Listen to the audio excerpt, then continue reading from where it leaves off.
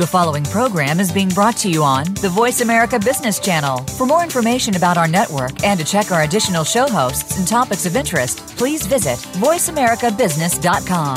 The Voice America Talk Radio Network is the worldwide leader in live Internet talk radio.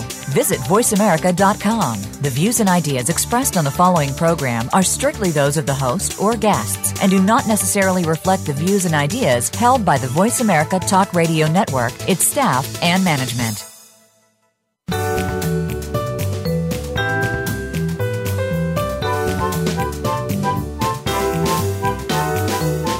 Are you ready for operational excellence?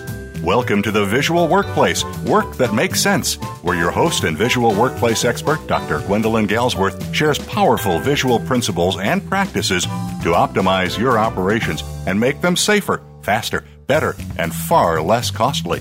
The Visual Workplace. You can't get to excellence without it. Now, here's Dr. Gwendolyn Galsworth.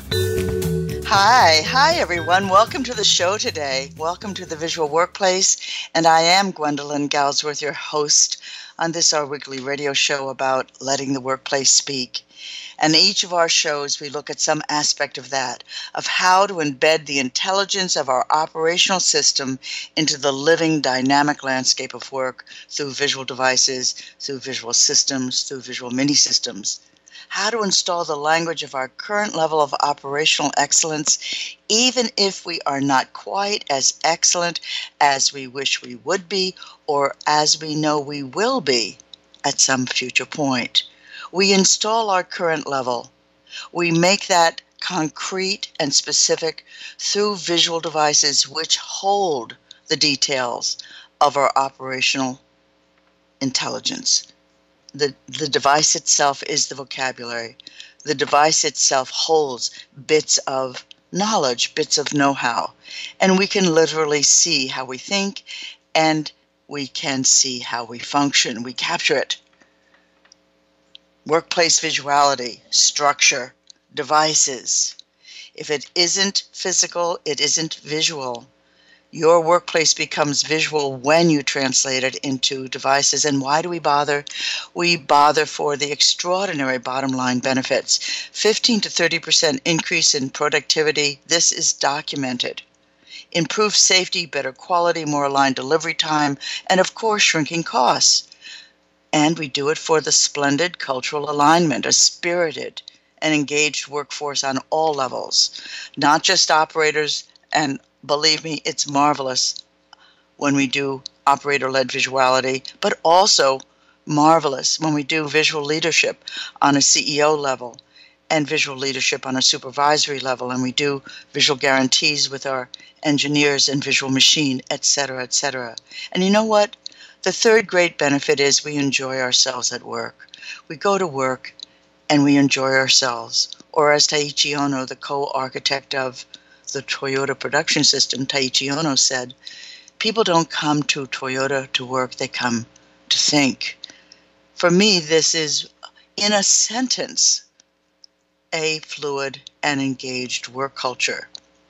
The enterprise flows. Oh, wonderful. Oh, wonderful. So welcome to our show. And today, I just got back from Mexico, so we're going to be talking about Mexico. Mexico goes visual. And we have a lot to say about that, but just a few announcements. I want to thank you for your wonderful response to our special show on Gary DiPloma, and his secret life as a poet. Thank you for buying his books, Yes, Yes, and Beyond the Wire. They're on Amazon, $12 and $14 respectively. I love these books. I think it is important for us to support working people who are artists for their art. I think it is important for us to see the art that happens parallel to a strong working life and to support that. And I hope you continue to buy his books. They're quite wonderful. They're by my bedside. And I think that I know they add a great deal to my life. Some people like to appreciate from afar, but others make a closer appreciation by enjoying the works themselves. Please find his books on Amazon. Just look under Gary Galsworth. Don't look under Gary DiPloma because you won't find it. Look under Gary Galsworth, Amazon.com. And yes, by the way, he is my brother, but that's only coincidental. I'm so honored to be his sister. He's such a powerful poet. So I want to say please and also thank you. And I also am going to be writing for the next few months with an occasional seminar about my schedule and a keynote. And we will post our 2017 schedule on our website shortly, visualworkplace.com. I'll be in Australia next year from the end of March through most of April. And if you do have an Australian company and want us to consider you as being a host site for one of my visual thinking seminars, please let us know. We are being sponsored by SIRF, SURF. They do wonderful work throughout the country. We'll be in about 7 or 8 cities, Adelaide, Perth, Melbourne, Brisbane, Sydney, and a couple of others. Oh, we're also going to be in New Zealand. So let us use your site as a host site and do a visual assessment and give feedback and support your journey. So, and it is my pleasure and also my job to encourage you on that visual workplace journey. We always like to offer things that will help you. We can, of course, do visual thinking seminars in your own plant. Of course we can. There's a whole host of personal things, personal services that I deliver in terms of showing up on your site. But you can also simply come to our website, visualworkplace.com, and listen to the free podcasts. There's like 150 of them. They're searchable, splendid new searchable format, easy to find, grouped by topics. You can also read the newsletter. Please become a member. It's free. You get our weekly newsletter free, and it's really, really good. This week we talk about Mexico, but we also talk about some other things that I think you will find interesting. And we want to encourage you also to get our online training system for operators, work that makes sense. It's magnificent, it's inexpensive, and it really, really works. We will help you. As part of your purchase, you get 2 coaching sessions from me, and we help you on your way. We can continue that relationship, or that may be enough, but we answer your questions and make sure you're off to a strong start.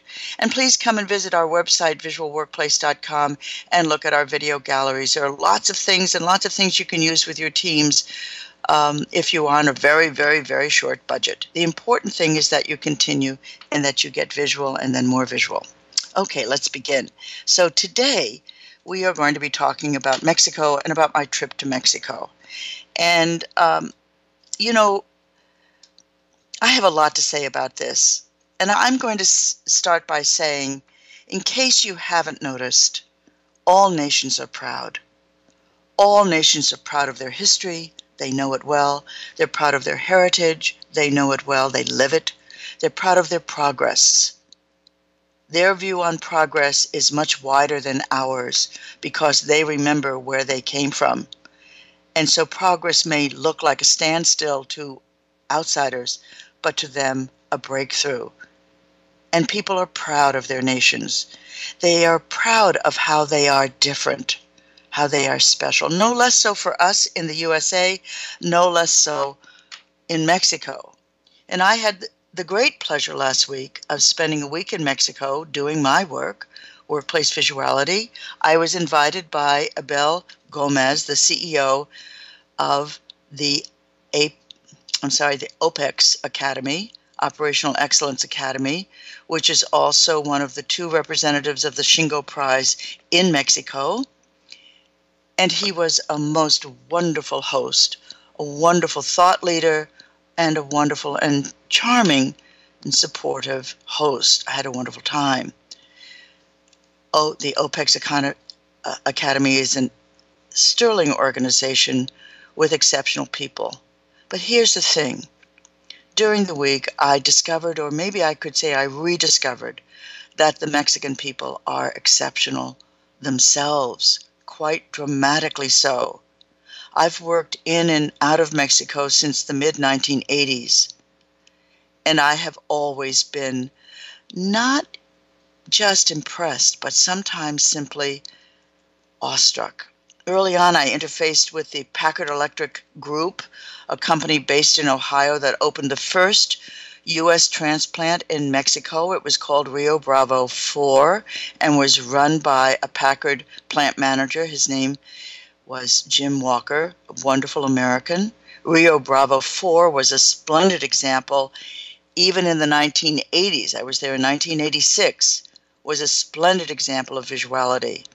I often show some of the visual devices as part of my presentations. One particular one I'm fond of is a visual standard that shows the tricky part of wrapping a wiring harness, beautifully presented, bright, clear as a bell.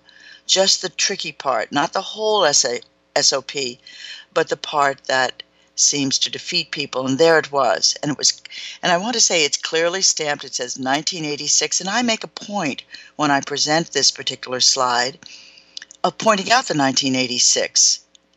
But some people misunderstand when I show that standard, that visual standard that has 1986. They wonder why I'm showing them such an old device. It's over 30 years old. Why waste their time? That's if they miss the point. But if they get the point, they are blown away by the fact that Mexico was so far in advance of us in visuality in 1986. The point of comparison is stunning. It isn't that it's old, it's that it's advanced. So that device itself is brilliant. And by the way, I'm going to ask our newsletter editor, the great, the incomparable Cindy Linden, to include a picture of that in our newsletter next week. It's a really beautiful device. Please become a member. I'll also ask her to put it in your member box. If you become a member, it's free, and you'll have that to contemplate, but also to use if you wish with your own groups. It just shows the tricky part. I won't go into a long explanation about that because we have other fish to fry today, other tacos to make.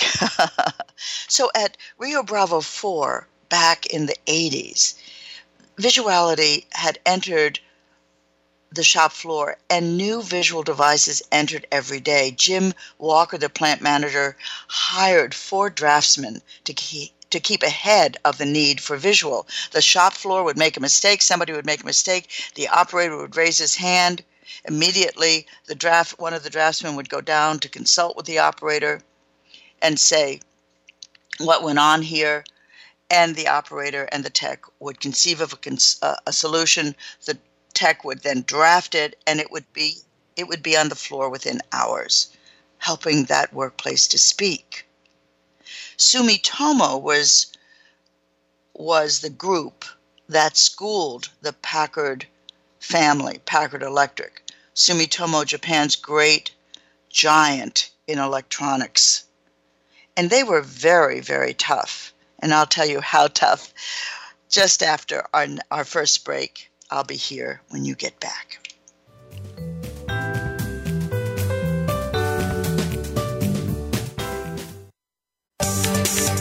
From the boardroom to you, Voice America Business Network. Are you ready to bring the power of the visual workplace to your company? Gwendolyn Galsworth, visual workplace expert and award-winning author, is available to help you harness and maximize that power. With nearly 30 years of hands-on experience, Dr. Galsworth shows you how through in-house seminars, site assessments, total company conversions, keynotes, coaching, and consulting. Learn about visuality through our books, DVDs, on-demand webinars, Visual Edge learning packages, and a host of other teaching materials. Enroll in the Visual Lean Institute and get trained and licensed as an instructor or QMI affiliate in any of our 9 core visual workplace courses. Keep your visual workplace going and growing.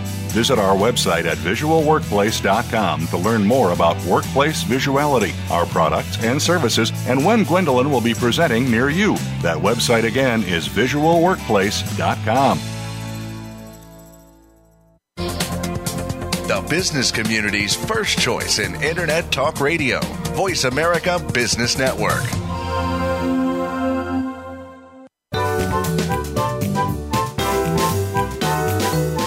You're listening to The Visual Workplace, Work That Makes Sense, with Dr. Gwendolyn Galsworth.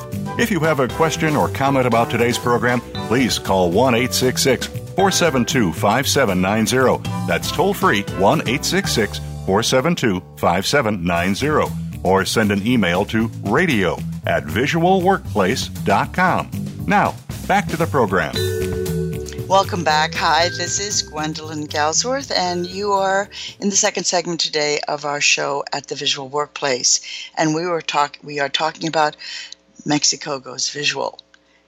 And I was describing just before the break what a particular Mexican plant, Rio Bravo 4, was like in the 1980s when I was first there.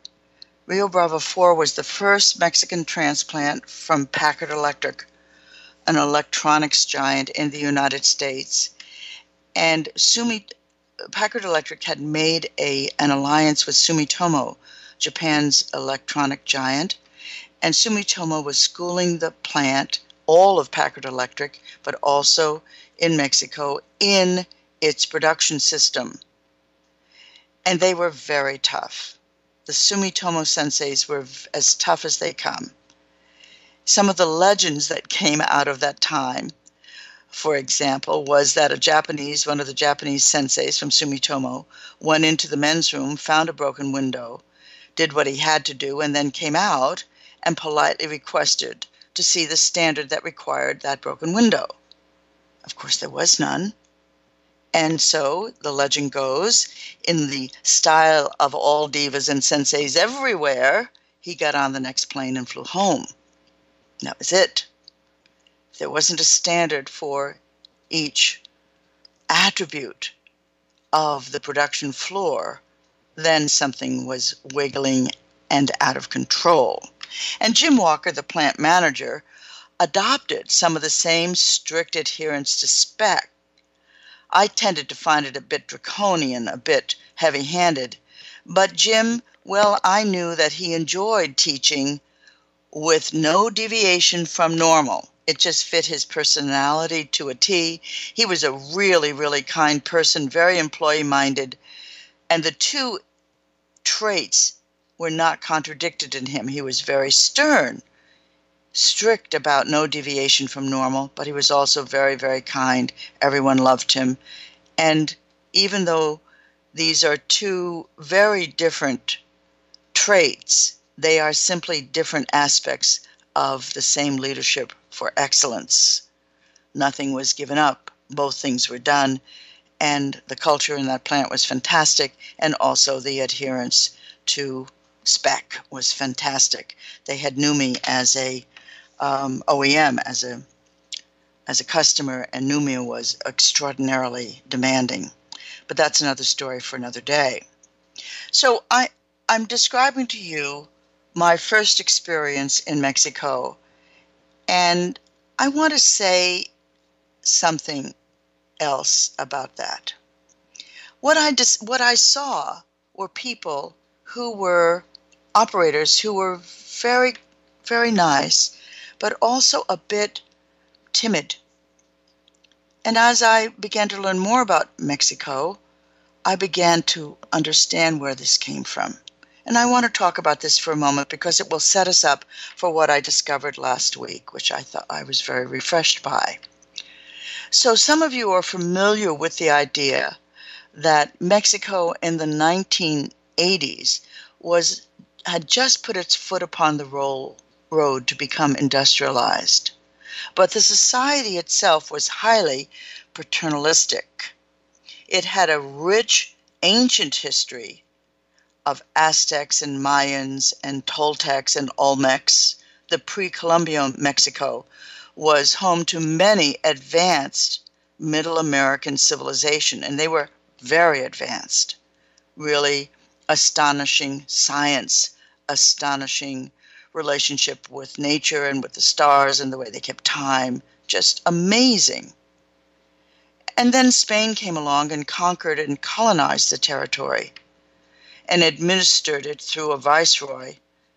It was called New Spain. And for 3 centuries, this rule went on. That was 1521, the Spanish Empire began from Spain.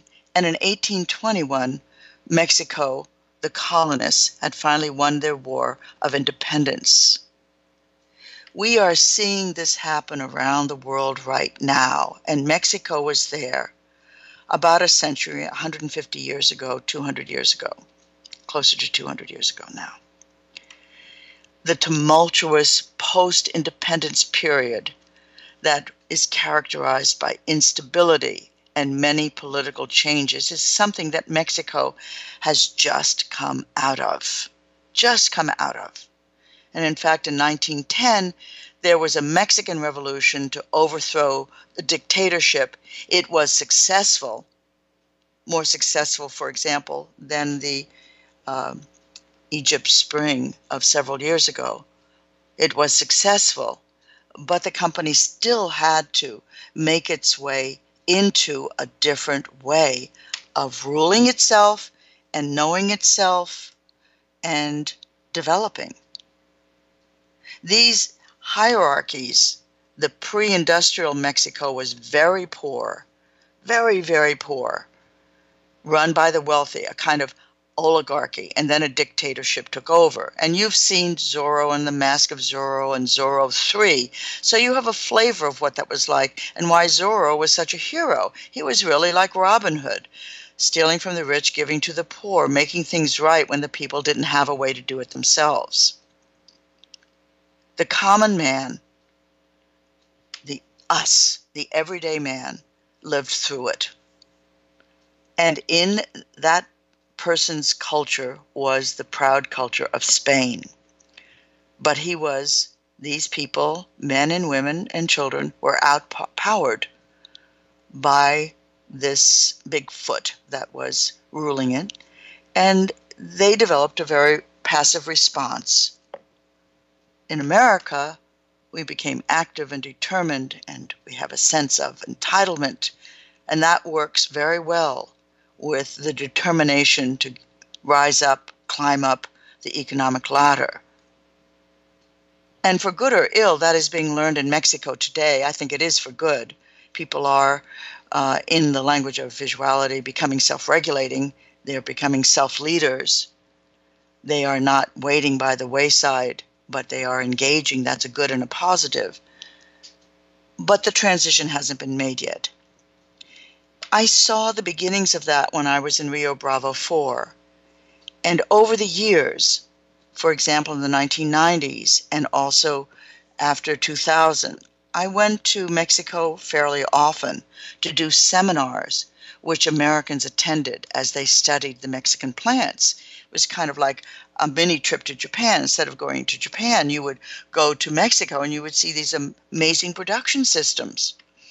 At Delphi Deltronicos and Delphi Ramir in Matamoros and Delphi in Reynosa. These are prize-winning, shingle-winning plants.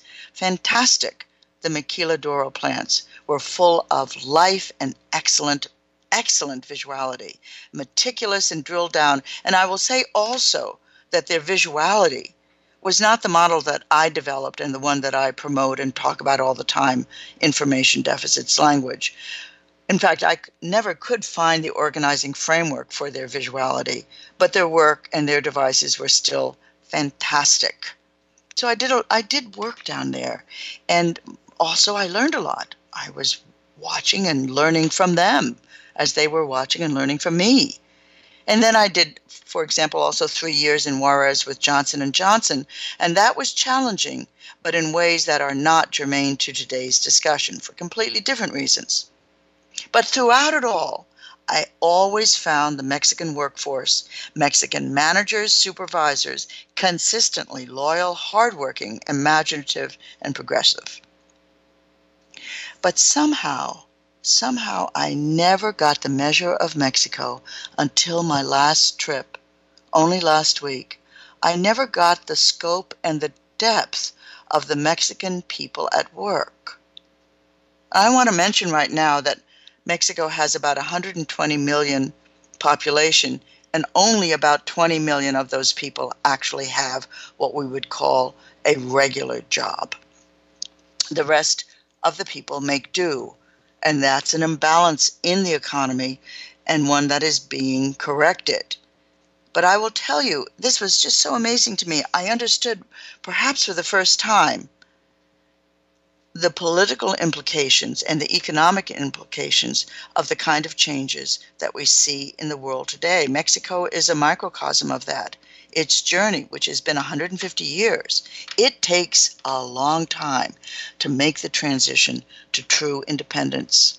I'm not even talking about democracy. I'm talking about having a sound economic base so people can learn and grow and lead their lives and have a life that they live.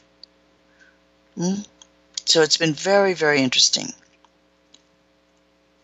I am not a politico. I stay away from politics because I feel very strongly. I have strong opinions. I'm not really fit for it. But I do notice that some U.S. politicians have provocative, I think odd notions about Mexico and its society. They talk about keeping the Mexican people out of the U.S. But in my view, and in the view of some other political leaders, we should be looking for ways to bring more Mexicans in because they represent a level of refinement that is stunning in an area where here in the United States we do not yet have strength. I don't want to lose any listeners over this, but my eyes tell me that there is a greater depth and scope to the Mexican people than one might assume. And last week, when I was doing site assessments and teaching groups and conducting seminars and meeting with business leaders and continuous improvement leaders, I became more and more convinced of this. There's no doubt in my mind that I learned as much as I taught. And of course, for that, I'm very grateful. I've never known it to fail that I teach, I learn. I teach, I learn. I'm sure it is the same with you. But Mexico offered me more this time, and that's what I want to share with you with some urgency. And I'm not sure I'm going to be able to do a good job, but I'm going to give it a try. So I want to establish right now, Mexico is already visual. I don't believe they have a protocol for replicating that visuality from company to company. And I don't believe that they have great strength in operator-led visuality or even great strength in visual leadership, because I think that they're missing, as most of the world is, a framework for doing iterations, for cycling through that and becoming stronger and stronger. But they have a basic template, and it's impressive. They have a requirement that is met for information to be shared. Yes, they need to go deeper, of course, and I hope that I have a chance to help them. It would be my pleasure, honestly. I would love that. I know what they need to do, but they've given me so much to work with. So I have a little bit of a nose for authenticity in people. I value it. And for sweetness. I value that too. And I found the beautiful heart of Mexico last week. It was always there, but I really had an experience of it. The kindness, the rightness, the carefulness, the care, the pace. They're productive plants, but there are spaces in between that allow people to breathe. The Mexican people are steeped in family, and they are grounded in their faith. And they are a good people who are reliable and intelligent. They value education, and they seek it in every possible way. And I want to say more about that. We're sliding into our next break right now. But I want to say more about the openness to learning. Because, part of my position, if you will, or theme today is there is much that we can learn from the Mexicans, the way they do things. And I want to talk about that when we get back. I'll be here.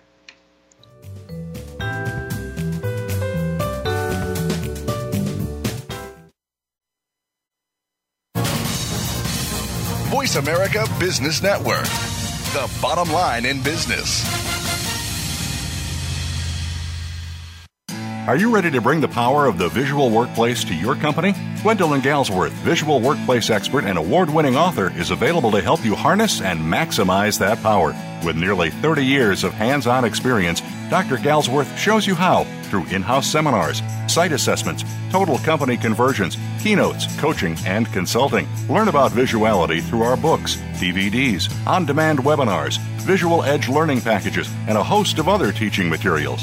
Enroll in the Visual Lean Institute and get trained and licensed as an instructor or QMI affiliate in any of our 9 core visual workplace courses.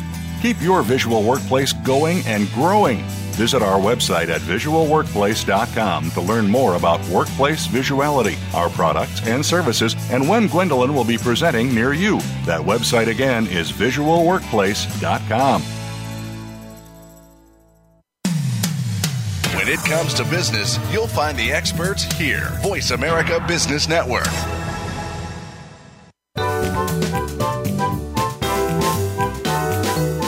You're listening to The Visual Workplace, Work That Makes Sense, with Dr. Gwendolyn Galsworth. If you have a question or comment about today's program, please call 1-866-472-5790. That's toll-free, 1-866-472-5790. Or send an email to radio@visualworkplace.com. Now, back to the program. Hi, welcome back to the third part of our show today. I beg your pardon. To the third part of our show, The Visual Workplace today. I'm Gwendolyn Galsworth, and we're talking about Mexico. And in the first 2 segments of the show, I established, at least with my words, that the many of the operating companies, the well-operated companies in Mexico, are visual. They are probably on a scale of 1 to 10 on a level of 3. Some of them are on 5. Some of them are at 6. Certainly the Delphi Group, which of course no longer exists, is on a level of 6, 7. Autoliv has taken them over, but they took over a plant that was already a system of plants that already had a splendid system of visuality, really splendid. And when we go to Autoliv has a great deal to contribute on its own, but they worked from a very, very high base, and I'm sure that they recognize that. So we've kind of disposed of or established that Mexico is visual. It needs to get more visual, and it will. If I can help it, it will. We'll see what happens next. But I want to continue with the theme of what is it that Mexico has to offer us? Why would I say, let's let more Mexicans in. Let's not keep them out. And it's their value system, which they understand intuitively and pretty completely. This is what attracts us to the Japanese, the part of their value system that promotes respect for people, that promotes the care about the specification. We tried in the 1980s to model ourselves after them, and we were partly successful. But what the Mexican people bring to us is the heart and the goodness of knowing that not only is life good, but we care about each other. This is a little bit of a different flavor than we find in Japan. I find it very inspiring. I find it, if I may use the word, juicy. It's not a cold value system or a cool value system. It is warm, and it is kind, and it is caring. I have seen this in Mexican managers and executives. They are terrifically well educated, and they exhibit an emotional balance that is rare. I rarely find it in U.S. management. I find it from time to time, but as a group across all, there is not a sense of competition or trying to get ahead. There is a sense of moving ahead together. There is a sense of collaboration without even trying. Not because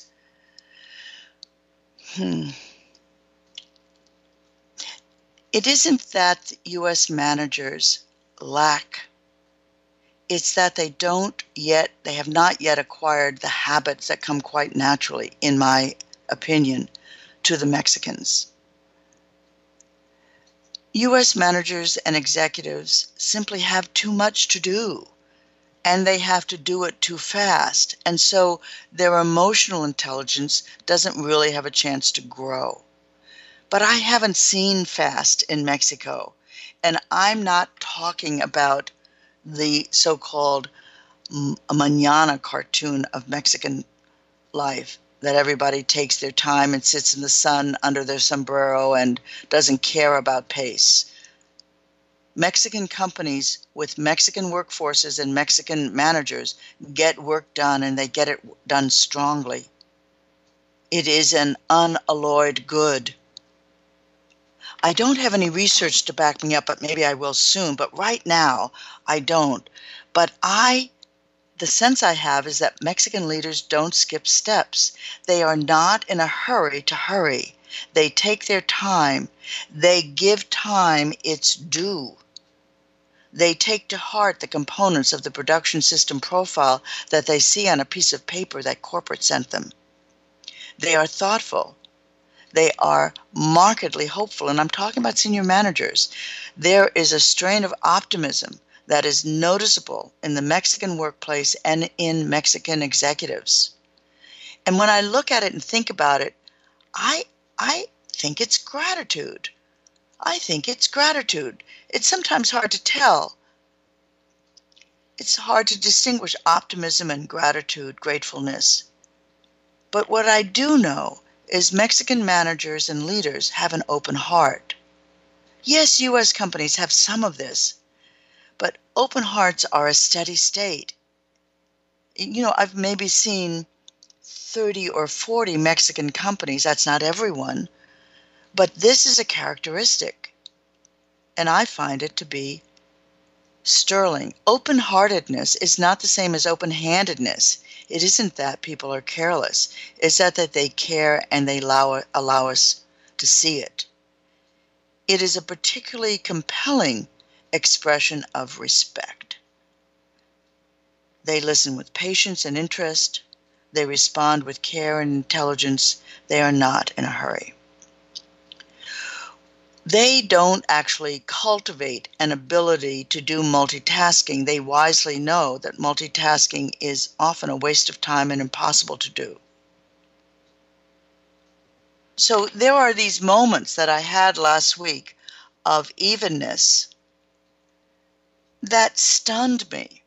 For example, I was meeting with one extraordinary site leader. He had 2 plants, maybe 3, under his purview. And because I didn't know him, I was tentative about speaking frankly, and we were meeting with the executive team, and I felt uncomfortable because I was going to make some suggestions that would, in an American plant, reflect on his leadership. So I asked if I could have the room, if we could just talk for a little while ourselves.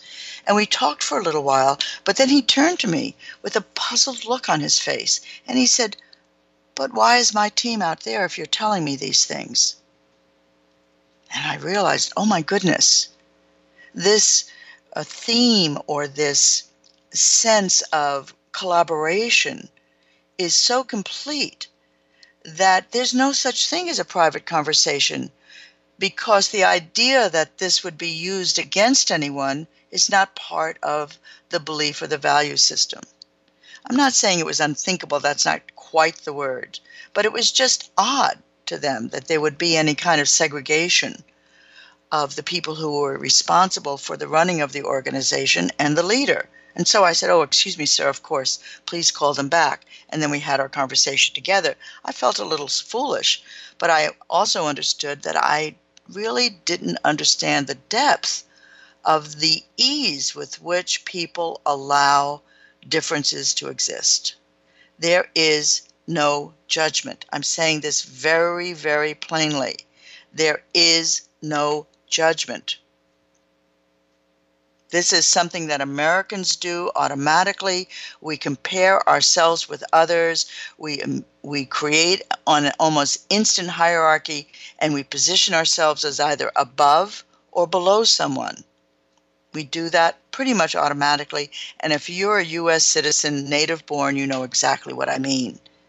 And that keeps us on our toes. We are always scanning the perimeter.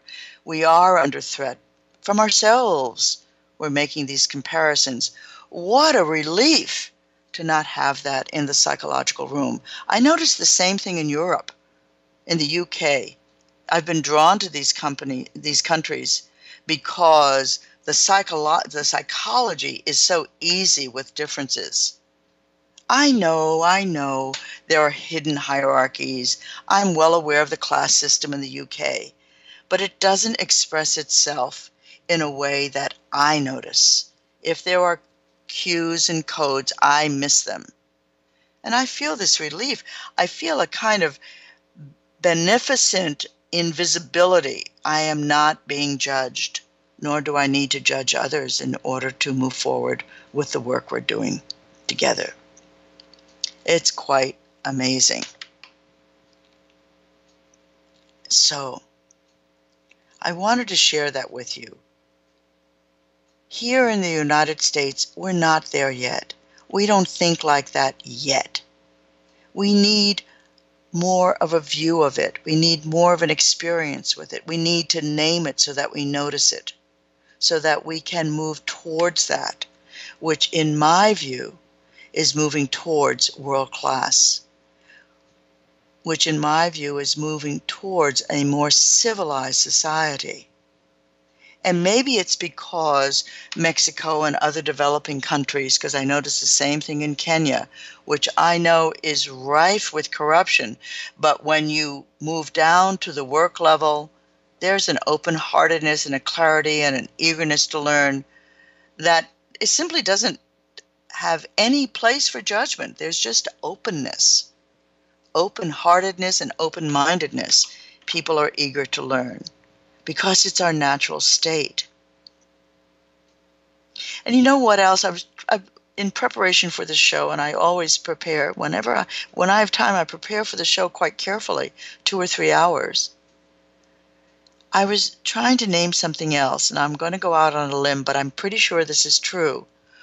One of the things that I experienced in Mexico, I think, is that each person seemed to represent the entire company. I was in a room with GMs, with plant managers, with directors, but also with CI specialists and some very young people, 20, 22 years old, and also 50, 60 years old. People who are very mature in their work and people who are just new. So it was an interesting cross-section, but every single person in that room represented the entire company. It was amazing. Each person seemed to look upon the company they worked for as their own, their very own, their very precious own. It was jaw-dropping for me. It took me a while to understand, but I think I got it. The difference is mighty. And, I use the word, this seemed to be happening because I'm still probing it myself, poking it with my mind to see which way it wiggles. But I believe that my deductions hold true and that I am describing a mighty society-based characteristic, and it is powerful. When I look at it, well, I'll tell you after the next break because I'm getting a very strong signal that we need to move into our final break, and I will pick this up. I have a few more things I want to share with you. I hope that you find this interesting, but more than that, I hope that you feel that something in you is interested in learning more about the Mexican people and maybe setting aside for a little while what you think you know that is perhaps not as attractive as it actually is. I hope this is opening things a little bit. It did for me. I'll see you in a moment. I'll be here when you get back.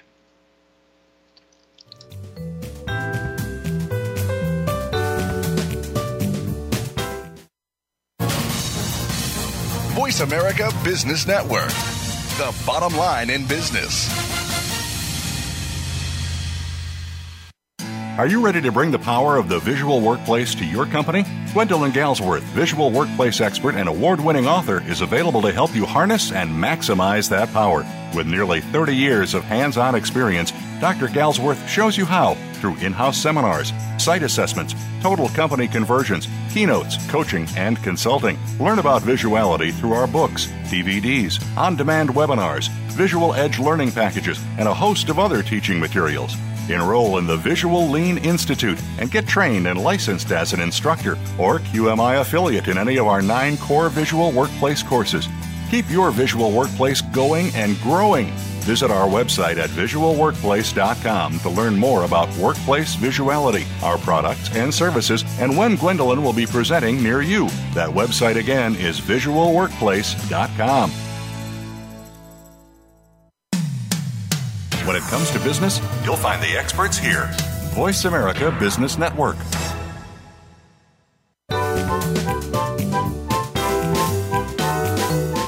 You're listening to The Visual Workplace, Work That Makes Sense, with Dr. Gwendolyn Galsworth. If you have a question or comment about today's program, please call 1-866-472-5790. That's toll free, 1-866-472-5790. Or send an email to radio@visualworkplace.com. Now, back to the program. Hi, welcome back. This is Gwendolyn, and we're entering the last segment of our show today at the Visual Workplace, and we are talking about Mexico. The kind of false title of the show is Mexico Goes Visual, because that's why I was there, and it will go more visual. I am sure that we are going to be continuing work with several Mexican companies. There seems to be strong interest, and I know that we can help. But actually what I'm talking about in this show is what I learned. And I was so bowled over by it, but that I wanted to share it with you, especially at this time, 1 week before our election, especially when there's a lot of fear about what's going on and about how we should be with each other. So I want to kind of pull things together in this last segment and say some things quite plainly. In a nutshell, wow, in this company, in this country of Catholics, I observed no shame, no judgment, no negative points of comparison amongst the Mexican workforce. If it was there, I did not see it. And I was in I had set up a somewhat competitive environment because I teach, and as somebody once said of me, I make participants of everyone. I call as many people forth as possible to be part of the discussion, the thinking, the shift. And people were at the ready. When we did something that I call talk amongst yourselves, which is the moment when I say, well, what do you think about what I just said? Or what do you think about that solution? Or just tell me how that solution works. Devise it from your own eyes and talk to your neighbor about it. The room would burst into rowdiness. They were not covered conversations. It's simply people began to talk and to be animated and to share their thinking, and others listened. This is not normal in the United States. You have to coax and you say, it's okay, there's no wrong answer. It's okay. Think and talk and explore this. Make this idea yours. And I will confess, I fall into the American trap often. I don't mean to be, but every now and again I say, oh, that's wrong. But sometimes people are sturdy enough to actually hear that's wrong and just say, oh, yeah, really? Tell me why it's wrong. I want to understand. And then I give my view. Sometimes it's ill-begotten, misbegotten, and I pay for it because I'm an American. But I have a lot of fluidity in my interactions with the people who are, when we are learning together. So I find this to be extraordinary. even joyous. And I'm telling you that I've been interfacing with Mexico for well over 30 years, and it took me a long time to pinpoint this, but this time, unlike the other times, I was not in Mexico with Americans. I was in Mexico with Mexicans. It was night and day. I am so grateful for this, because I see that I had my own assumptions about the Mexican people, and they were wrong. The people I met were happy, and many of them were poor by our comparison, but they led rich lives, and they held on to those rich lives. Of course there were struggles, and I am not suggesting that Mexican companies and the Mexican workforce don't have problems. They absolutely do. I have heard that one is personal accountability, but I have not personally seen evidence of it or experienced it. But I've heard from several sources that people don't really hold themselves accountable. Okay, I'm going to find out about that soon enough, and we'll work on it. We'll see if I can bring some American accountability to the Mexican mindset. Maybe I can, maybe I can't. I'm sure others have tried before. But what I did see is that the Mexican workforce has strengths in areas where American companies are challenged and could use those strengths. The areas are, there's lack of negativity, resentment, disassociation, fault-finding, blame, these destructive traits that in some U.S. companies are flagrant, a very visible problem. In other companies, these same traits are there, but they're below the surface. And I do attribute it to the habit of mind that we have in America of making comparisons. Everything in our society and in our media forces that. A sense of entitlement and of a sense of injustice that we are not winning, we are not on top, I don't have what you have. It's okay. This is America. This is us. That if someone wins, somebody else has to lose. If someone is on top, then someone else has got to be on the bottom. It's just a product of our own growth and our own journey, and it will change. It is changing. And I know it is important to notice it. It is important to mark it and say, I notice this, as I am noticing what is different in Mexico. You know, this same leader that I was talking about who said, please tell me, why is my team standing in the hallway while you're talking to me? They should be hearing this. Oh, excuse me, sir. The same person was telling me that one of the operating principles of his company, and I'm quoting here, is love. Not spelled L-U-V, but L-O-V-E, the proper spelling of love. You know, the way Subaru says what makes a Subaru, love makes a Subaru. That's what this company was saying, that they named love as a driver and as an outcome. Those are two different things, as a driver and as an outcome. Going back to the Chinese proverb that says, the journey of 1,000 miles begins with the first step. The first step is love, and the destination is love. My goodness, what are we talking about here? I was blown away by that. So I want you to know that my experience in Mexico showed me strengths that were both hard-won, like learning how to run a business, grow a business, what accountability means, and how to cultivate it, I believe. Hard-won strengths that Mexico is learning, but without sacrificing its values and beliefs, the ones that the Mexican people hold very near and very dear.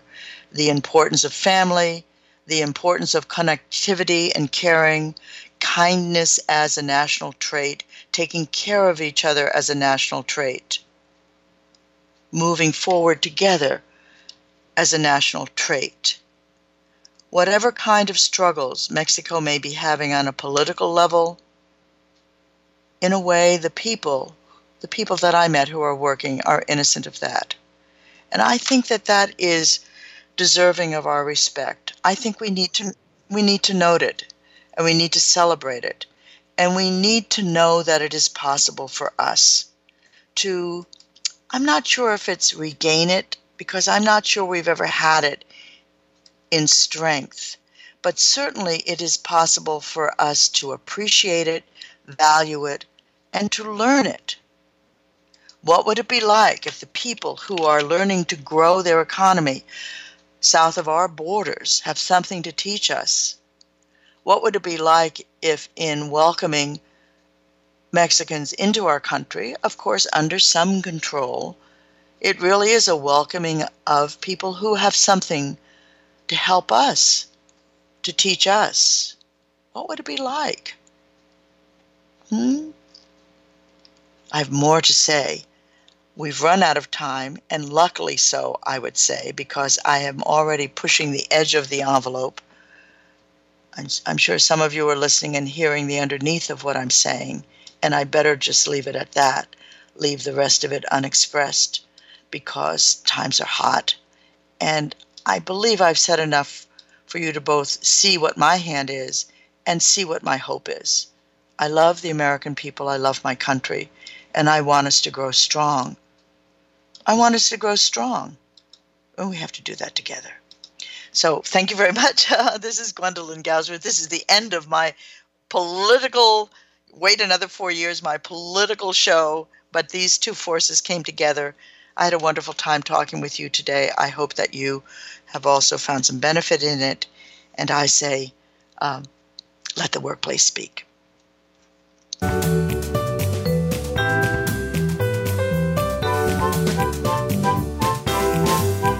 We appreciate your joining us this week for The Visual Workplace, work that makes sense. Please tune in for another episode next Thursday at 1 p.m. Eastern Time, 10 a.m. Pacific, featuring your host, Dr. Gwendolyn Galsworth, on the Voice America Business Channel. Thanks again for listening.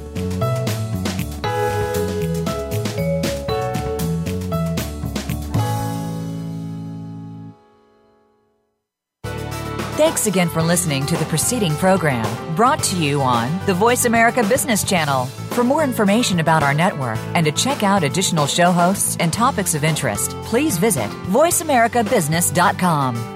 The Voice America Talk Radio Network is the worldwide leader in live Internet talk radio. Visit voiceamerica.com. The views and ideas expressed on the preceding program are strictly those of the host or guests and do not necessarily reflect the views and ideas held by the Voice America Talk Radio Network, its staff, and management.